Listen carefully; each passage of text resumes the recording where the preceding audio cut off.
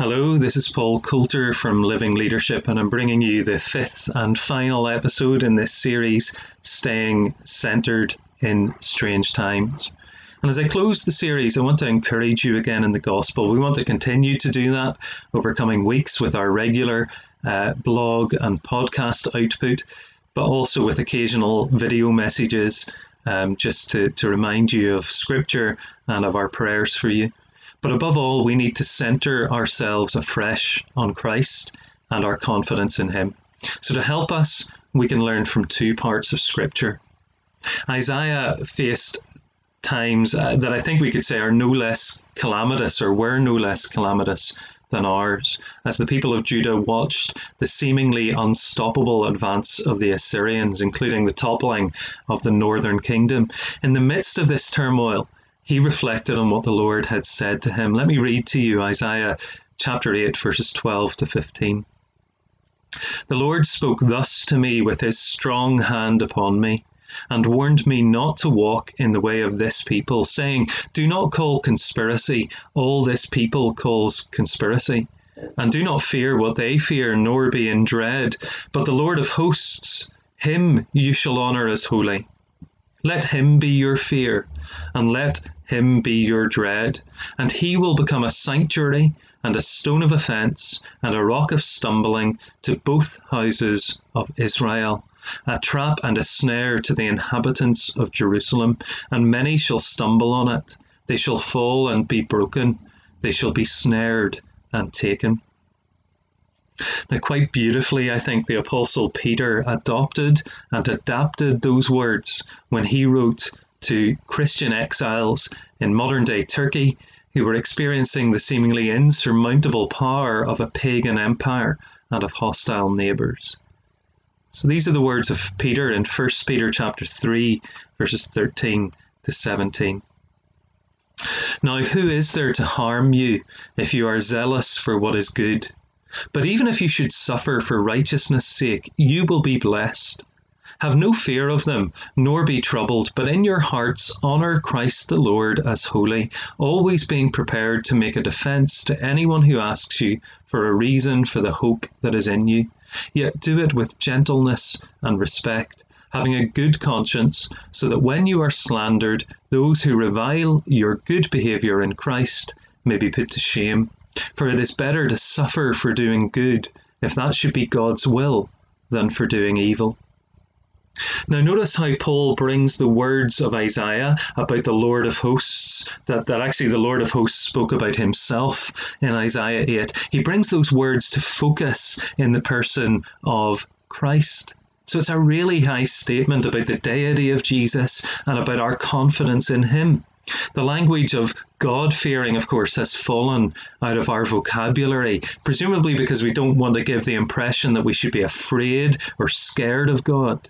But the fear of God is the beginning of wisdom. When we fear him, we need fear nothing else. This fearlessness fuels our boldness in sharing the gospel to all who want to know him, because we discover that the only one who we need to fear above all else, to give that reverence to, becomes our sanctuary.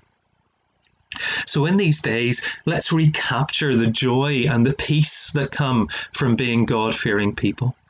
The threat facing us is certainly different than that faced by Israel in Isaiah's context. An invasion from Mesopotamia is hardly our concern, or that confronted Peter's first readers. Whatever challenges we face in these post-Christian days, we're unlikely to be physically persecuted.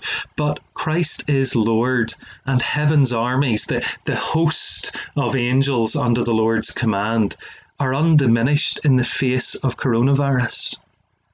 There is a sanctuary in every storm, the secure harbour that is in Christ, and a reason to be given for our hope in every crisis. We must be gospel people in uncertain times. So as I close this little series, I'm praying for you that the following words inspired by Isaiah 8 and 1 Peter 3 will be true for you. This is my prayer. If you find them helpful, why not pray them for others and make them your own prayer through this crisis? We'll be posting them on social media as well in a format that is easy for you to share. Let me pray for you. Father God, you have spoken to us with your strong hand upon us, warning us not to follow the fearlessness of our society in this moment. We need not fear coronavirus or its consequences because you are our sanctuary in the storm. We do not deny the suffering many are experiencing or our own anxiety in this moment, but we seek to honor you as the Holy One, to remember that Christ is our Lord. May we fear you alone in holy reverence, and in so doing find freedom from all other fears. May our words and our actions in this time be consistent with these great truths. Help us to have confidence to speak hope and to give a reason for it to all who will listen. May many come to know Christ as Lord and to have eternal life through him. Enable us to show help to others as a non-anxious presence and through appropriate provision. Help us to be wise in how we do this so that we do good and not anything harmful. We pray for those in government to act wisely and to lead us well. Help us as responsible citizens to make their work on our behalf easy. And we pray for your grace to lead well in our own areas of responsibility and to care well for our families and those who look to us as their shepherds. We pray for those who are personally affected by the disease. Preserve life and bring healing to them, we ask, and comfort those who are mourning the loss of loved ones. In Jesus' name we pray. Amen. I'll be continuing to pray those words for you over the coming weeks and perhaps months. And as I've said before, please remember, Living Leadership is here for you. If you're a church leader, send us a message and we will pray for you. We are praying for you, but we'll pray very specifically. And if you want to talk to somebody, please send us a message and we'll do our very best. Either me or Marcus Honeysett or one of our wonderful associates who work with us, who are experienced and seasoned pastors of pastors.